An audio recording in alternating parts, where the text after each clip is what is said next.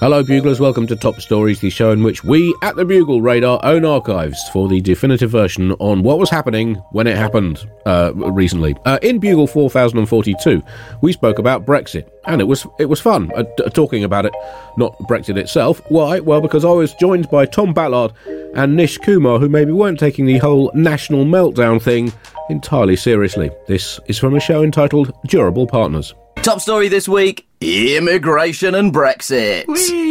Let me start, Andy, by saying to Tom, welcome to our country. Thank you. Now get the out of our country. We did not vote leave so some gay Australian could come over here and talk about our news with a chocolate boy and his Jew friend. That's the name of our double. Well, it's exactly what I was going to do with John years ago. Would have ended his American career, I think, if he was Chocolate Boy. Well, I mean, given the current climate, it might have turned him into a stadium act. So what are they doing? They're kicking out all there's leaked documents have charted the kind of rules that they're going to introduce in regards to the UK's approach to immigration moving forward. That's right. Kicking out the low-skilled nonces and keeping the highly skilled ones. Yeah. I'm hoping it's some kind of EU Migrants Got Talent situation. Series of Polish and Romanian people trying to convince Simon Cowell that they should stay on the competition. That is British life. No doubt with a rock-solid argument. Well, you're allowed to stay and you contribute nothing to this country but horror and slime, you smug, pouting weirdo. That's my general vibe. The document said that the UK will remain a hub for international talent, so I actually think I'm going to be fine, Nish. Oh, yeah, sorry. I'm international, and I got 3 stars from the Evening Standard. So I think once you get rid of all the stupid foreigners, I'm going to be like third in line to the throne. What are my skills, I hear you ask? Sarcasm. Regular bowel movements. The only kind of freedom of movement that I'm interested in. Boy, if that's a criteria, I am down 1 for 2. Good Lord. I'm very good at being white. Yeah, again, 0 for 2 for Kumar. And I do have a blue tick on Twitter, which I couldn't help but notice that neither yourself nor Nish actually Really? have. So, what have you not got a blue tick, mate? What is a blue tick on Twitter? It's a verified tick. Oh, really? That means you're a real person. Oh, right. I thought it was that you'd been approved by the Conservative Party. Well, that as well. I've been really sucking up ever since this whole Brexit thing. Gotta get that visa.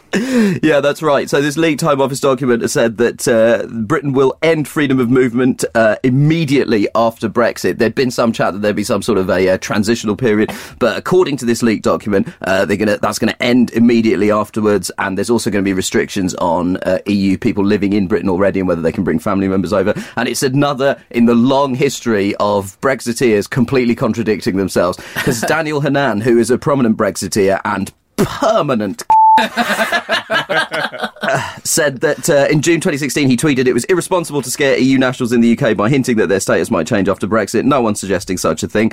This follows hot on the heels of other U-turns when David Davis said that the EU would be in for the row of the summer if they didn't think we were going to talk about trade first. That's gone out of the window. And also David Davis this week said nobody ever pretended this would be simple or easy, apart from Liam Fox, who is also a prominent Brexiteer, who in July of this year said an EU-UK trade deal would be the easiest in human history.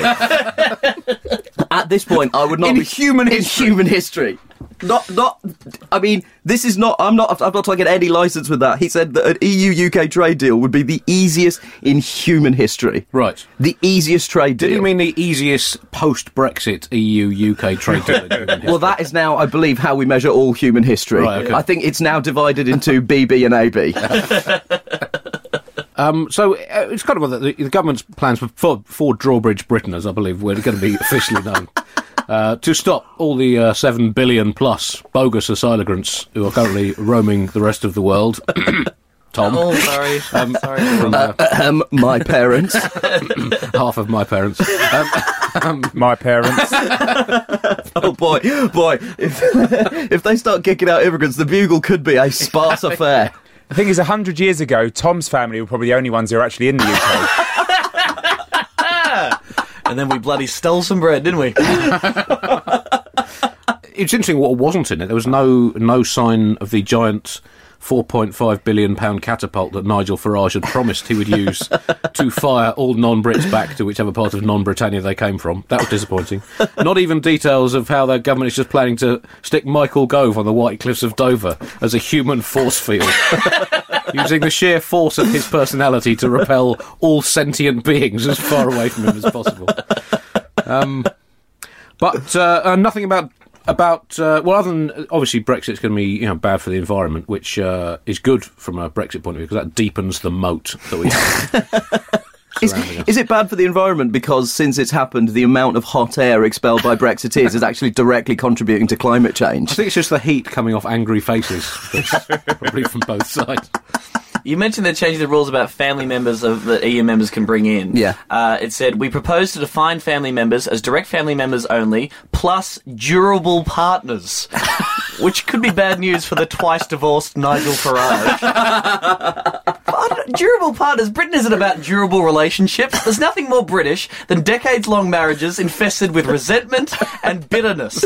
Every British marriage should look and feel like a Harold Pinter play. I've always said that.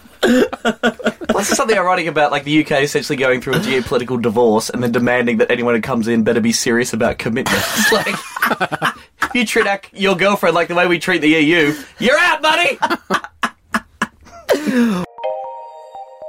Thank you for listening. Now, do as you're told and go and listen to The Gargle with Alice Fraser and other very funny people. It's like The Bugle, but there is no politics.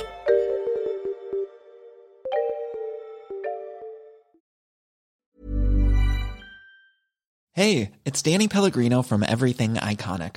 Ready to upgrade your style game without blowing your budget? Check out Quince. They've got all the good stuff, shirts and polos, activewear, and fine leather goods, all at 50 to 80% less than other high-end brands. And the best part? They're all about safe, ethical, and responsible manufacturing. Get that luxury vibe without the luxury price tag. Hit up quince.com/upgrade for free shipping and 365-day returns on your next order. That's quince.com/upgrade.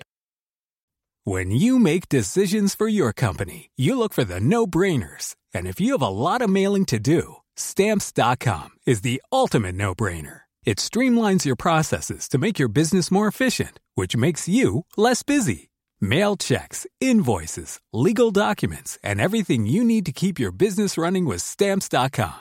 Seamlessly connect with every major marketplace and shopping cart. Schedule package pickups and see your cheapest and fastest shipping options from different carriers. With rates up to 89% off USPS and UPS rates. And with the Stamps.com mobile app, you can take care of mailing and shipping wherever you are. Make the same no-brainer decision as over 1 million other businesses with Stamps.com. Sign up with code PROGRAM for a 4-week trial, plus free postage and a free digital scale. No long-term commitments or contracts.